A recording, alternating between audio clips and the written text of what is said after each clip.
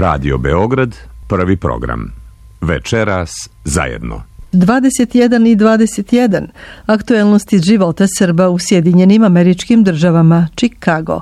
Pred nama je 178. broj Ogledala, nezavisnog mesečnog lista Srba u Sjedinjenim Američkim Državama, koje izlazi u Chicagu. Lista slavljenika, 15. rođendan, to ste već čuli, je u pitanju. U oktobarskom Ogledalu ogleda se Ivan Kalauzović Ivanus. Ogledalo je proslavilo svoj 15. rođendan. Tim povodom, Srpska ambasada u Vašingtonu i generalni konzulati Republike Srbije u Čikagu i Njujorku čestitali su redakciji jubilej sljedećim rečima. Značajno je imati list kao što je Ogledalo, koji pisanom rečju povezuje srpsku zajednicu sa maticom i koji svojom angažovanošću doprinosi afirmaciji i očuvanju srpskog jezika, pisma, kulture i tradicije u rasejanju.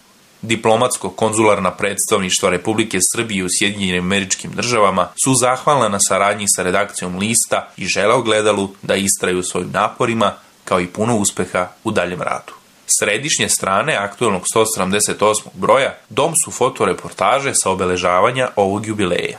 U oktobarskom izdanju Ogledala možete se informisati i o prodaji objekta Muzeja Sveti Sava u Čikagu. Tamošnje srpske organizacije su se ujedinile u nameri da ovu zadužbinu svojih predaka sačuvaju. Opširnije na strani 8. Kolega Marko Lopušina promovisao je svoju novu knjigu Srbi u istočnoj Evropi u gradskoj kući u Novom Sadu. Detaljnije u ovom delu, čije je objavljivanje finansirala Uprava za saradnju s dijasporom i Srbima u regionu, čitajte na strani 13. List Ogledalo prenosi i vest koja je u proteklih mjesec dana raznežila naše rasejanje. Naravno, govorimo o uspehu srpskog dečijeg hora Sveti Sava iz Clevelanda i njihovoj himni Cvetovi iz Clevelandske bašte, koja govori o srpskim velikanima, a čiju je predpremjernu verziju uživo emitovala američka televizija Fox. Specijalno za slušaoce emisije Večera zajedno Radio Beograda 1 čućemo deo himne iz priloga koji je u Clevelandskoj kulturnoj bašti u Ohaju načinio kolega sa Foxa, reporter Kenny Crampton. Nosimo ime Svetoga Save, govorimo jezikom Karadžića Vuka. Naša je pesma iska, on raspuklja muzik malešeg zvuka.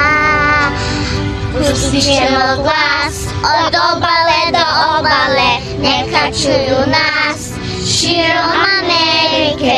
Pevamo za vas, velike i male, želje su naše, uz stihove stale. Mi smo cvetovi iz Clevelandske bašte, rastemo u zagrljaju i osme majke.